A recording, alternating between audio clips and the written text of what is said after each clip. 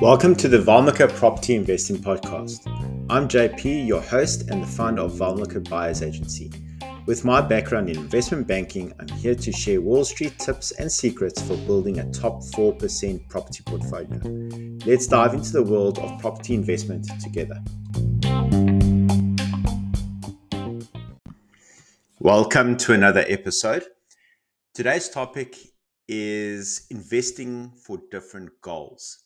What we're going to speak about here is the common goals that we see from our clients when they're looking to build a portfolio, an investment portfolio.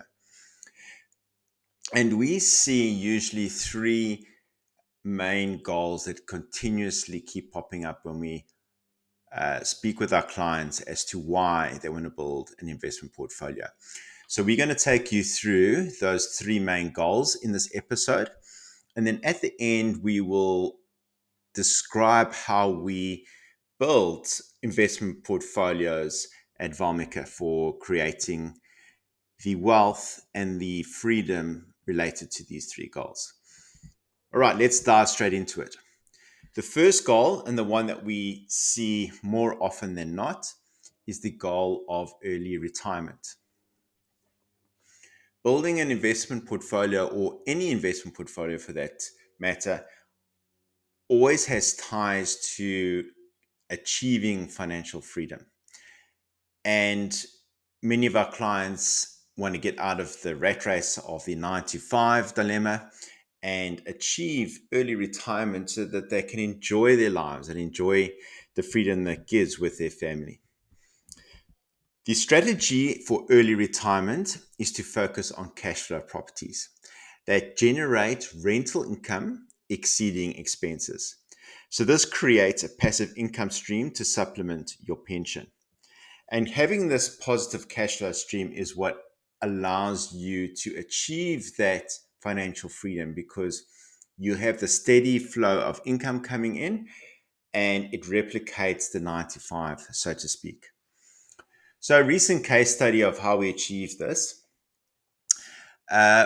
We had a client by the name of Sarah, who was a teacher, and she purchased a duplex property near a university. Now, the rent from both units covers her mortgage and generates additional income from her, allowing her to plan for early retirement. So this is a classic example of how to use positive cash flow properties to achieve this.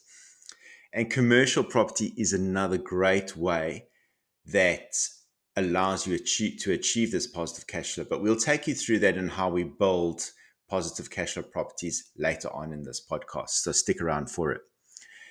The second goal, or the second most common goal that we get from our clients, is that they want to build wealth for their children. So the strategy that we usually use here is to invest in capital growth properties in areas with strong historical appreciation. This allows this wealth to be passed down to children in the future. So a recent case study of a simple example was our client by the name of David. He's a doctor, and we bought him a property in a growing beachside suburb. Then over the last 10 years, the property value increased significantly, providing a nest egg for his children's education. So that's one simple example. Obviously, we built more into his portfolio as time went by, but this is one way you can use high growth properties to invest for your children's future, to build wealth for them.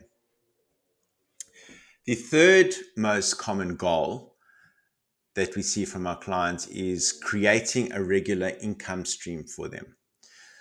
So we have our clients where they have very good jobs, for example, but they want to supplement that income stream with passive income.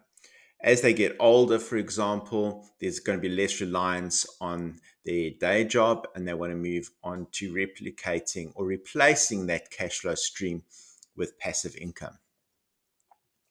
So strategies we use here, we use a combination of both residential and commercial, and we consider a portfolio of several positively geared properties. So while there may be an initial out-of-pocket expenses, the combined rental income can provide a consistent income stream. So a case study using a simple example. We had a client by the name of Michael. He's a business owner. He owns 3 apartments in a popular inner city location. The positive rental income that he has accumulated over the years on all 3 properties contributes significantly to his overall income now. So I mentioned how we combine residential with commercial. So how do we do it? So this is how we design property portfolios for our clients. So we use a tailored approach. So we design property portfolios based on our clients' investment journeys. And they tend to come from those goals as outlined above. So if we take someone who's starting out, for example, so if you're a beginner and there's limited capital that you have access to, what we do is we recommend starting with residential properties. And there's a reason for this.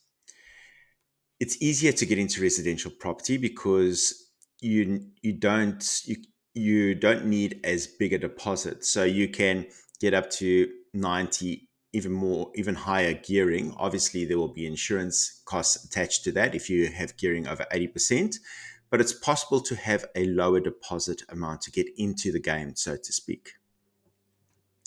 Residential property tends to have lower vacancy rates when compared to commercial properties. So when you're building up that capital base, you don't want to run into the problems of having to sustain up to maybe 4 or 5 months of vacancies that can happen in commercial properties. And residential property is a good way around that until you build up that capital base, because commercial property has significant ways to accelerate your property portfolio, which we'll go into next. Then as the equity builds in your residential property, you can leverage it into a positive cash flow strategy then later, like a commercial property, because you've been able to build this wealth. Residential property often does not have the positive cash flow dynamics that a commercial property has. However, you can use the ability to get into it with a lower deposit, as already mentioned, and the power that it has to accumulating that capital growth to re-leverage back into getting the commercial property. So we start off with the residential, build up some equity, and then we reinvest that equity into positive cash flow investments like commercial. The reason why we do that is positive cash flow property together with their capital growth accelerates your wealth in your portfolio. So let's talk about the benefits of commercial properties and the dynamics that give you this opportunity in your portfolio. As we mentioned, there's positive cash flow.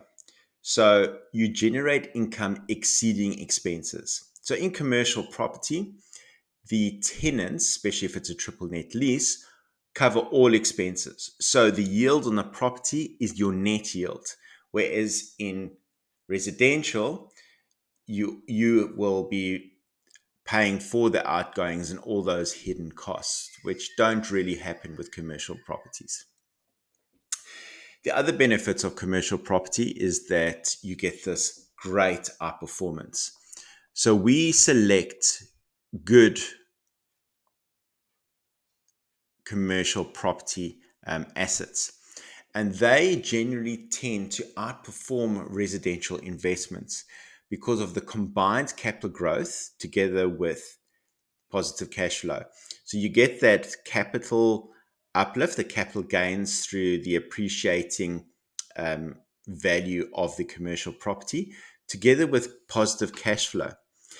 These two combinations allow you to replace your current income and also give you the ability to acquire your next investment property a lot quicker than if you were doing it with a high capital growth but negative cash flow residential property. That negative cash flow component in residential property, it takes a lot longer to be able to afford the next investment property because of that negative cash flow drag, even though it's been made up for by its capital growth. If you would like to learn more on this topic, please feel free to contact us at Valmika Buyers Agency. We can give you a free consultancy on it and give you a few tips. If you like this podcast, please give us a like and leave a comment. It'll help us keep the lights on.